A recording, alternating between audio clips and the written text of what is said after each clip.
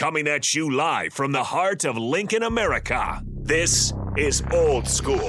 Sponsored by the Mercado by Certified Piedmontese.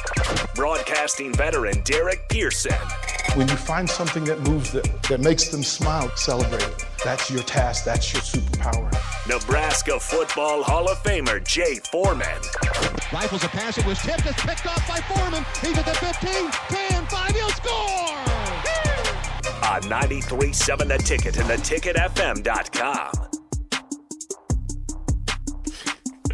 Hey, man. I ain't mad at it, man. Jay Foreman, Kenny Wilhite, Old School, brought to you by the Mercado, Certified Piedmontese.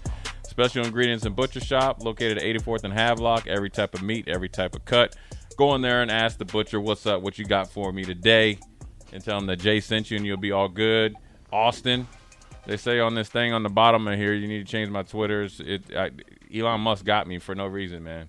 I don't know what his problem was, but I wasn't a big enough celebrity. He just came and just gaffled my account. I'm Foreman 4456 now. Huh? He took my account, man. I don't know what his problem was, man. No.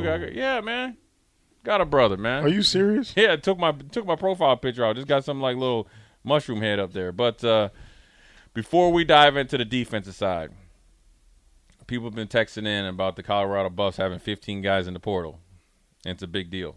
Well, I'm just letting you know there's going to be about 15 in the portal in Nebraska. It's a big deal because it's Deion. And it's a big deal because Deion delivered the message in public and it hasn't changed. What he's doing is letting you know where he stands. So if you come there. Or where you stand. Right. But he's letting you know where he stands. Yes. He's only going to accept people that want to be here, that are good enough, and have shown that they want to continue to be here to be a part of the team. Not everybody that Deion brings in there or any school brings in the transfer portal or through recruitment in high school or JUCO is going to work out. But there's certain things and check marks that you have to have. And sometimes those guys are going in the portal because they were associated with Colorado, which this is with where the previous staff. with the previous staff, or they've done good enough while they've been here to now they can go on and maximize their opportunities elsewhere else, like the receiver. Yes. So it's not all Deion's fault. I know people always want to do that, but there's going to be plenty. I mean, sooner or later, these names are going to be popping up. They get in the transfer portal because it's NCAA rules. We can't have 90-some people on scholarship. Period. So there's at some in the portal, the vortex is closing. The window is closing. The window is closing come Saturday. So these are conversations that need to be had. So we're going to start on the defensive side of the ball. You know, Kenny, I wanted to ask you what you think about the new defensive line guys. Judy, right? The new, just all of it, even the young guys. Judy, Linhart, Noonan, Prince, Kai Whalen had a fumble, forced fumble in recovery. Who else did we get on D-line? Well, Linhart, Noonan were guys that I was involved in the recruiting process, so I know that they can play the game. Right. Good thing for them was they got here early to get acclimated. So they were in the off-season program. Off-season program, started with the guys in the off-season program, and so they're a step ahead. Right. Now, I knew they can play football. Right. Or they wouldn't have been on our radar. Right. So I'm glad they decided to come in early, stick with their commitment. Right.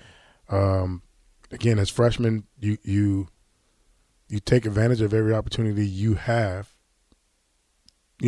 with your reps, and I think they got the best out of those guys, being that they were freshmen. Right. So I'm not surprised though.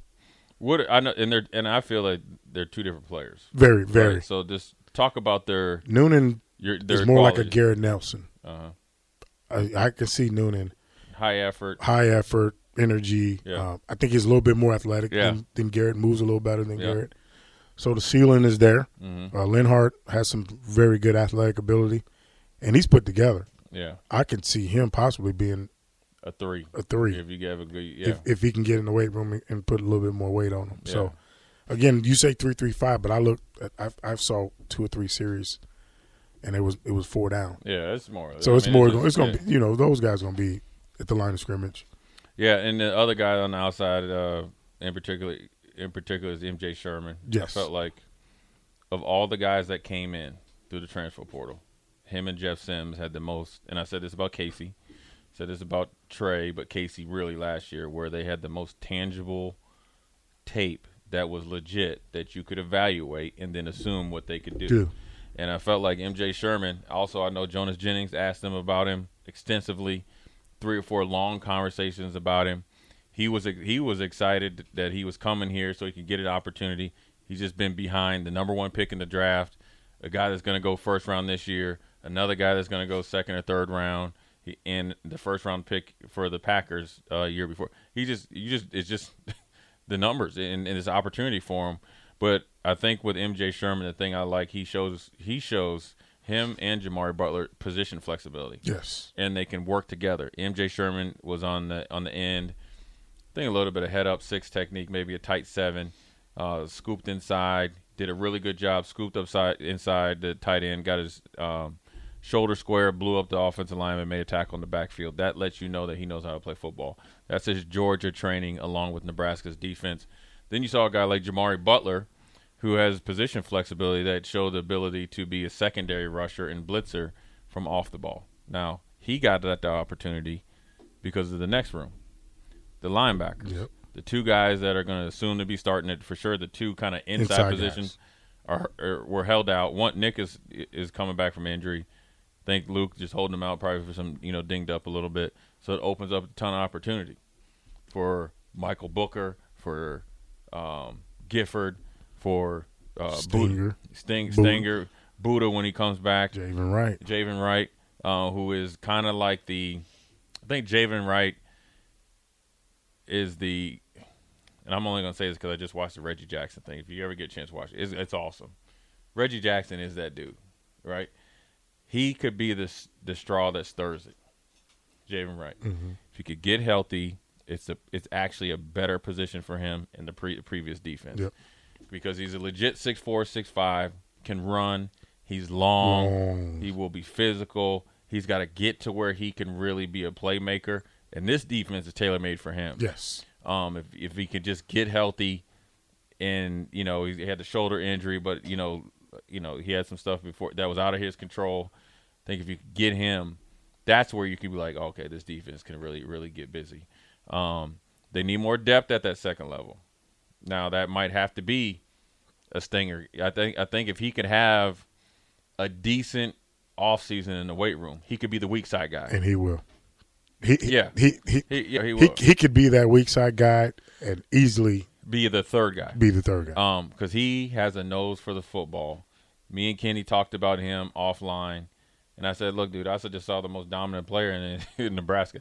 He did everything on offense and everything on defense. He was essentially and he played against Bellevue West, so it wasn't like he played against some chumps. And now he's here.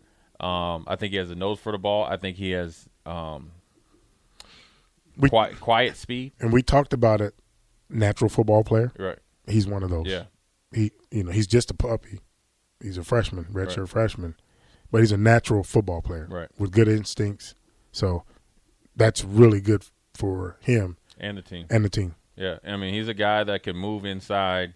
He's going to have to work his way into it, which is fine. And sometimes that's where your linebackers come from. Mm-hmm. They come from safety, outside linebacker to inside linebacker. And that's just the way it goes. And that's what now the onus is on him and the weight coach. And they do a good job. It seems like they are meshing those off-season and weight programs per player to what they need to do. So really, when you look at the defensive line, I think when Ty Robinson comes back, things will be a little bit more clear. Assume it's going to be Judy, Nash, Ty. That's the way it looked like. Mm-hmm. And then you mix in the wins. Raekwon Buckley, if he gets busy. I saw Rue out there a little bit. Yeah, he was out there, yeah. And then you got to get him to kind of get – he's still learning from experience. And some of the other guys and younger guys, they got to get busy. And if they have a chance to grab somebody out of the portal, I wouldn't hesitate to do that either. Because, across the lines and offensive and defensive lines are huge. But I think the biggest thing that they need to do is find a way to develop some depth at the second level, in particular linebacker position, just in case, you get a little bit of injury bug, but then also just for long-term depth. So if they do that, I think they'll be A-okay, and be able to, survive. And You're going to have guys that have position flexibility, right? You're going to have guys like Stinger. You're going to have guys like Michael Booker. And you're going to have that defensive line play well in order to protect them if somebody's dinged up. And then you're going to have guys that have to have position flexibility and mental flexibility, like an MJ Sherman, which I think I've seen him do down at Georgia, and I think he can do now, and a Jamari Butler. Those two guys, I think, are mentally capable to do it, to say, okay, for 2 weeks, I need you to play middle linebacker or weak inside line, whatever it is. And I think that Coach White would be, fine with that, because I think those guys on the field will make plays. And then you throw in some of the young pups. That's how you will start to, instead of rebuilding, you're reloading. And you can kind of, project these guys. Then the safety position. I think Miles Farmer, obviously with his experience, so you got to continue to work on his tackling and play entry. Tackling, play entry. Finding the ball in the pass game, I think, is natural for him. Mm-hmm. Right? And he does a really good job of attacking the ball when he has a chance to intercept him. I think Buford's kind of the wild card coming back from injury. I've heard Coach Rule says that he usually likes a full year or 18 months. Now, I know Buford. You know Buford. He's an extraordinary worker. Yes. He'll beat that. He'll beat that. He'll beat that. Now, but then the other safety position, that's where the big hole is, right? Is it Omar Brown? Is it Singleton? Is it Williams? Kane Williams? Is it Kane Williams? Yep. Yep. Is it somebody that we haven't, thought of? Is it JUCO guy? Of those three you just mentioned, might be Collier, right? Yep. Is he a safety from Florida? Omar Brown is the best to me. He's athletic. He'll hit you. Right. He can make plays on the ball. Right. Deshaun is longer. Yeah. Linear. Yeah. Lean longer. But Omar is a football player. What about Gifford? Is he more of a linebacker in the box safety, or is it kind of game by game? It's game by game with him. Right. He has a lot of flexibility because he's smart. Yeah.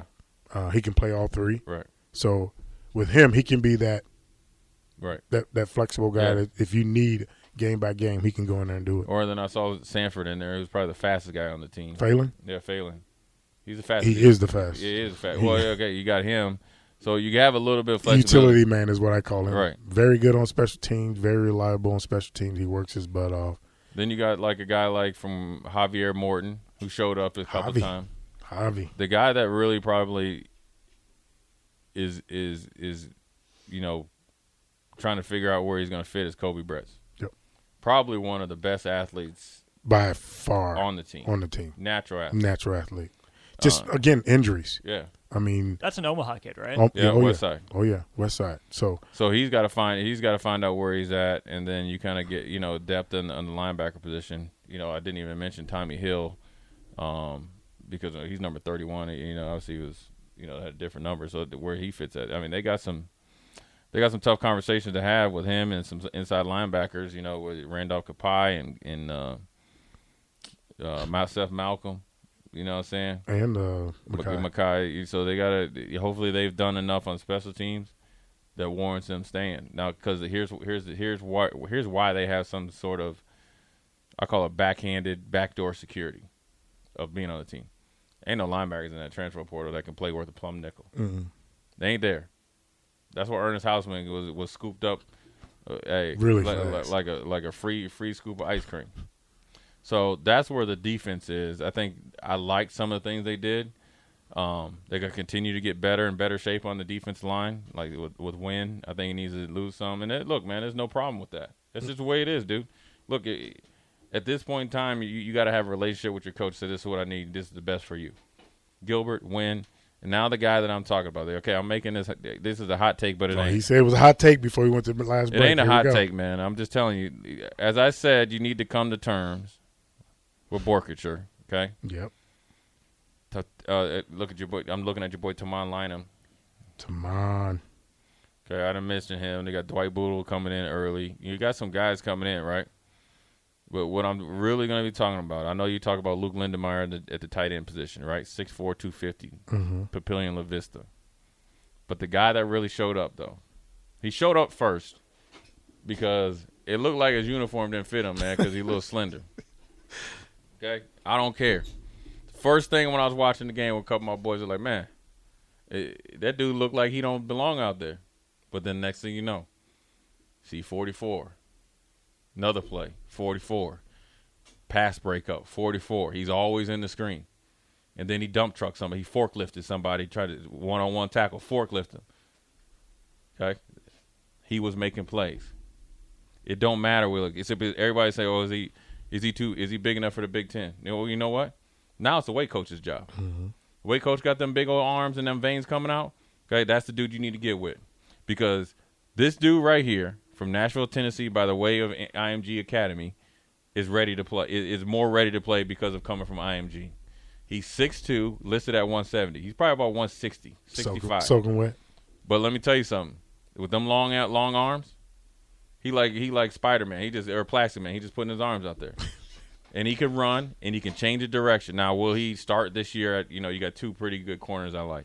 But he's a big, long corner that eventually will pay dividends. And this is giving credit to their recruitment of looking for guys that they need to develop, looking for guys that have unique position qualifications to be successful within their defense and their team. This is a young guy right there that was out there competing in his first spring game.